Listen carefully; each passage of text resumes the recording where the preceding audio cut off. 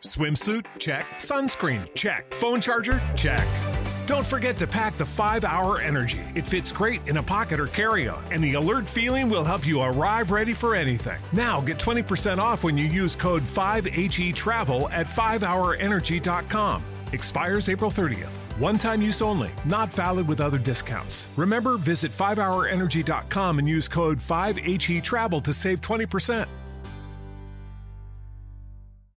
It's time to go inside the film room with veteran scout and coach Chris Landry and Scott Seidenberg, breaking down college football from a different angle. It's the College Football Film Room Podcast.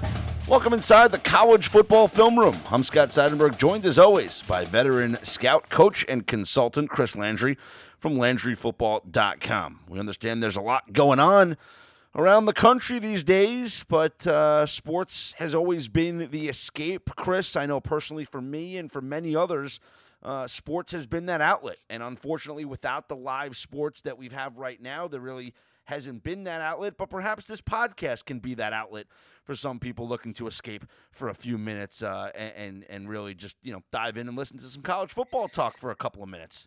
Yeah, it's funny because everybody's got their different time where they think where the official start of summer is.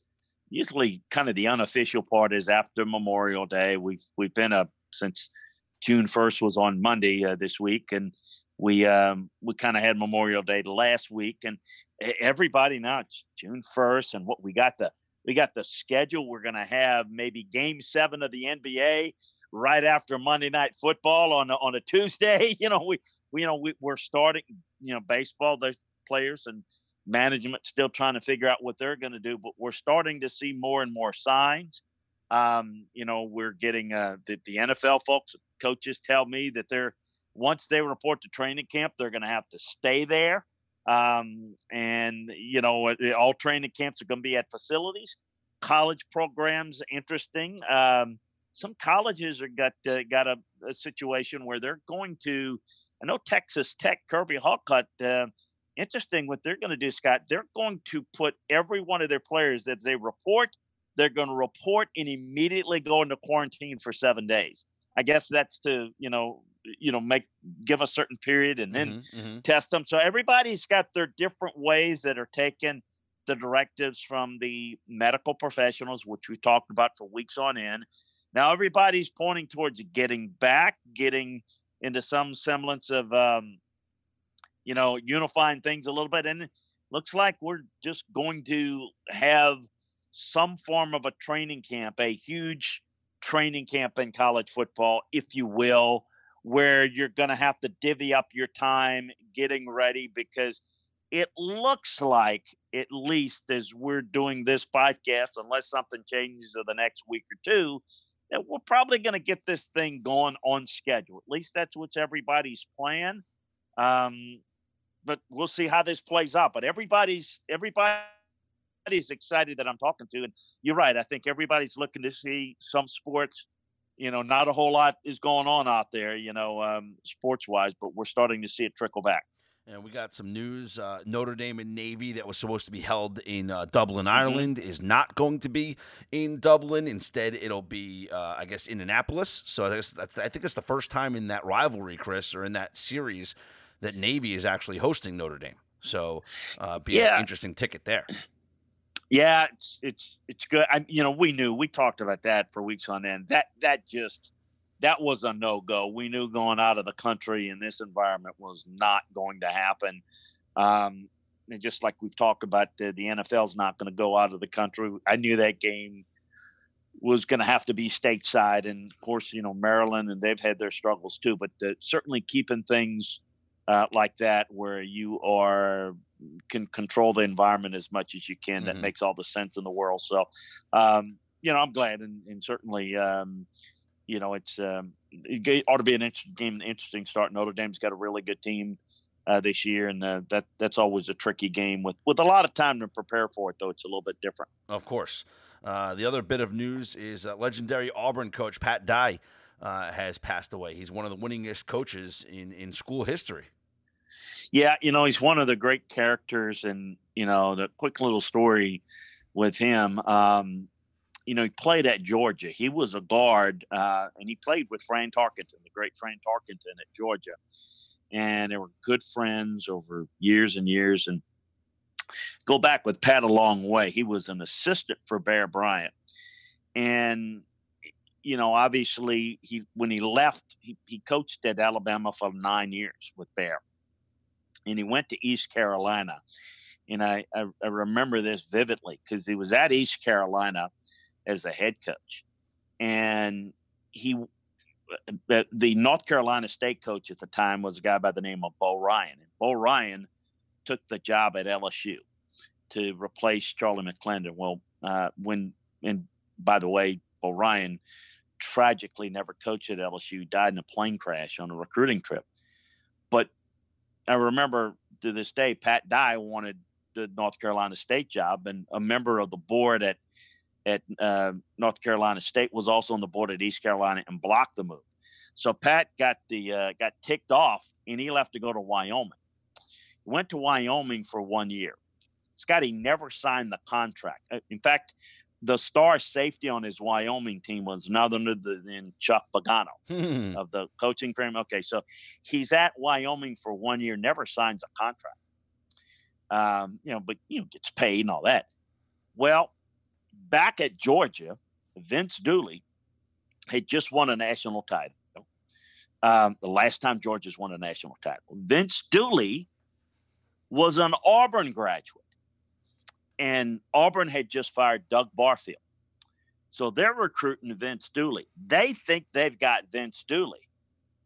So with Vince Dooley headed back to home at Auburn, Pat Dye decides he really wants to go back home and be the head coach at his alma mater, Georgia. And so it seemingly this was all, and again, in a different era, in a different time, but can you imagine we'd be talking about that today, and everyone would be. It was behind the scenes back then. Well, as things turned around, Georgia offered Vince Dooley more money. He had a great team. Herschel Walker was coming back. He decided to stay at Georgia. Well, then Pat Dye does a reverse and instead, pursues the Auburn job and gets the Auburn job. And as they say, the rest is history. Yes. Because for years, it was, Auburn, Georgia, Pat, Georgia guy coaching Auburn, Vince, Auburn guy coaching Georgia in the great rivalries. And Pat Dye was the guy that got the Alabama-Auburn game it was in Birmingham in the decrepit Legion Field. Every year was a neutral site. And it was Pat Dye that when the contract ran out, he demanded that the game be played home and home. And so he took it there. And he went into Alabama in the later stages of Bear Bryant, beat Bear Bryant in his second year. And, Bear Bryant was on the way out and had great respect for him. They were hunting buddies, but he was not afraid of Alabama. And Auburn was always the stepchild. I mean, the redheaded stepchild that was just completely mistreated, no respect whatsoever. And he stood up to Alabama and had a lot of success at Alabama. Of course, after Bear Bryant left and after his prime and all that, but he turned things around. Chuck Jordan was a great, great Auburn coach, named after the stadium's named after him, Jordan Hare. But Pat Dye Field is what it's named. Pat Dye was, I think you'd have to say that he's probably the greatest coach in Auburn history because he took Auburn and made them on the same level as Alabama during the time that he was there. And he became the athletic director after he retired. And it ended going out on some under the cloud of NCAA improprieties. But what a really good guy. And I always remembered this great line. They asked him when he got hired at Auburn, Scott, you'll love this. I know you're going to love this. They said, and here's one other thing I want to mention before I give this is, what always rankled, because Alabama was changing coaches a little bit. And the guy that spoke the most like Bear Bryant was Pat Dye. I mean, you just kind of listen to him with the South Georgia drawl, with the Bear Bryant growl again. It was like Bear Bryant had gone to Auburn. That's the way many of the Alabama folks thought about it. But so Pat he's at the opening press conference, and they asked him, they say, Pat, how long is it going to take to beat Alabama? He said, 60 minutes. Classic. So that's my little Pat Dye. Anyway, I went a little too long on that, but that's the Pat Dye. Was certainly intriguing. 80 years old and had some kidney problems, and I think got the coronavirus at the end, and I don't know how that contributed. But his son, Pat Dye Jr., is one of the more famous NFL agents, has been for a long time. We remember Pat Dye, Auburn legend, well. We'll get back into the podcast in just a minute, but first, with no more sports on as of now, there's really not much you can bet on. Or so you thought. There's so much action you could still have at betonline.ag. There's esports. There's $750,000 poker series as well. There's so much fun to be had. So go to betonline.ag and use the promo code MyPod100 to receive your welcome bonus on your first deposit. Again, that's betonline.ag and use the promo code MyPod100. I love their Madden Sims as well. I think I'm 3-0 so far on Madden Sims. Again, betonline.ag. The promo code is MyPod100. BetOnline, your online wagering experts. We were going to talk about the unsung wide receivers, Chris, in this episode, and one of the top wide receivers in the country, who I'm sure we were going to be mentioning, is not going to play this year. Justin Ross of Clemson is going to miss the season. That's the latest coming out from Dabo Swinney. Yeah, had neck surgery. X-ray revealed that he had was born with a congenital fusion. It's a rare abnormality where the two fused vertebrae appear structurally and functionally as one. So we're it's wish him the best. That's my concern. Is I'm sure they'll get it right, but neck injuries are always a concern. I worry about the long-term future and what that's going to mean. We'll get to that later, but we're talking about as you're looking at the elite receivers. Jamar Chase, the Jalen Waddles of the world. Justin Ross is in that group. He is in that group along the lines of the great receivers they've had in recent years. So tough news for them that they're going to miss him for the year. Mm-hmm. Let's just hope and pray that he gets back healthy and can resume his football career, because he's got a great future, not only at Clemson, but beyond. Absolutely. All right, you mentioned Jamar Chase. You mentioned Jalen Waddle. Would Devontae Smith, also from Alabama, fall in that group? Absolutely. More than just the guy that made the great catch to beat Georgia in the national championship game. Just a guy that's a smooth route runner. Just a great player, great receiver. I just think it's one of the you look at it with those two guys, they're in great shape there at receiver coming back. So it's going to be a really good group and a really good duo of receivers. Let's go around the country and talk about some more unsung wide receivers, Chris. Chris Olave from Ohio State certainly raised some eyebrows last year with his performance. Yeah, he's a really talented guy. He's smooth runner. I mean, he's a guy that can really make plays outside of the frame. Really, really good one. I think that he's not only a good one. I think Garrett Wilson's a good one. So they got a good group of guys there. There's no question about it. But Chris is an outstanding talent. Was George Pickens the best freshman wide receiver in the country last year? I think he probably was. I mean, he just was really good.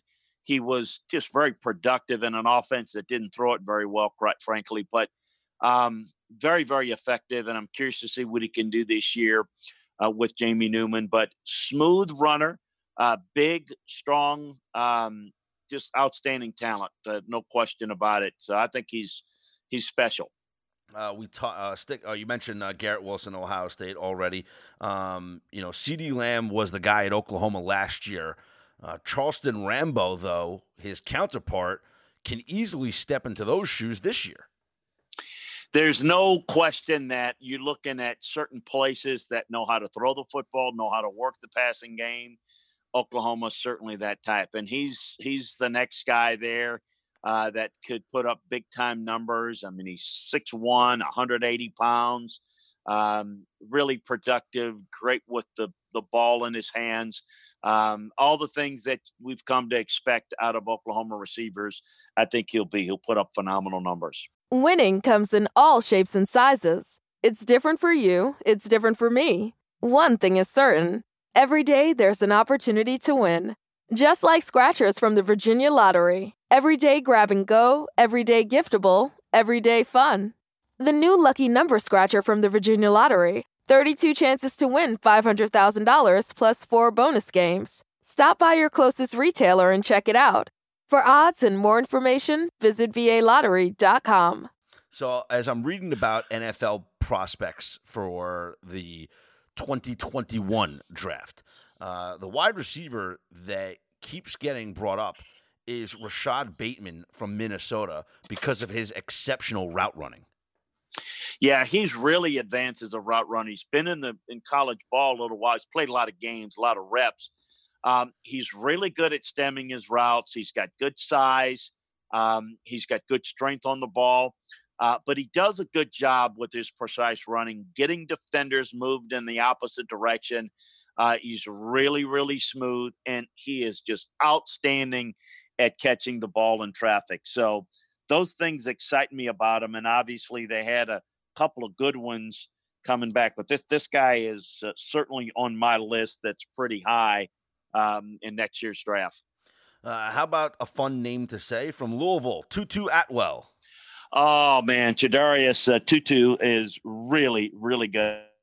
I think Louisville's got an explosive offense, the potential. Tutu is just phenomenal. I mean, he is, he's, I guess the best way to describe him, he is a lot like that water bug type guy that, Tyreek Hill-ish. Yeah. I mean, he is small. He's 5'9". Oof. And I think if we dump him in water and maybe put some wet AA batteries, wet towels and AA batteries in his pocket, we might get him to 158 because he's like 153, 155, soaking wet. But boy, he can scoot. Now he was a freshman in 18, and he got off to a big time start. He caught like 25 balls and he was outstanding. He's starting to hit his stride. He comes from my Northwestern High School out of Miami. He is really special, and he's going to be the jitterbug that people are going to get excited about. That can be a big factor in the return game, and certainly reverses, screens, quick slants, get him in space. That's what you want, no doubt. Sticking in the ACC, we go to North Carolina. Daz Newsome. Daz is really talented young guy. He's his freshman and sophomore years, he's gotten better and better. The junior year was very productive. He's 5'11", he's 190. I thought he blossomed last year with Mac and the offense, and Sam Howell too deserves a lot of credit. Yes, we talked about him last week or 2 weeks ago. Yeah, he's just gotten a lot better, been able to make plays on the ball, and he's been very effective from the slot, and he gets deep from the slot. Very, very effective player. So I think he's outstanding, and we've mentioned two guys there, and I'll give you a couple of more inside the ACC. Sage Surratt of Wake Forest, and also Tamarian Terry out of Florida State. Some other guys that are really, really good inside the league. So, it's going to be a fun year, certainly in that league, and we'll see how well they're able to throw the football inside the ACC. Who is the top group of 5 wide receiver? Like, does Does SMU, because I love that offense at SMU, and we've talked about Shane Buechele on this podcast before and his abilities. The SMU, I guess Reggie Roberson is their top guy. Yes. And any other big group of 5 wide receivers? Yeah, I think the kid from Boise, Khalil Shakir, he's one of the best slot receivers in college ball. I mean, he's just been really explosive, particularly on slants. Been very good on jet sweeps.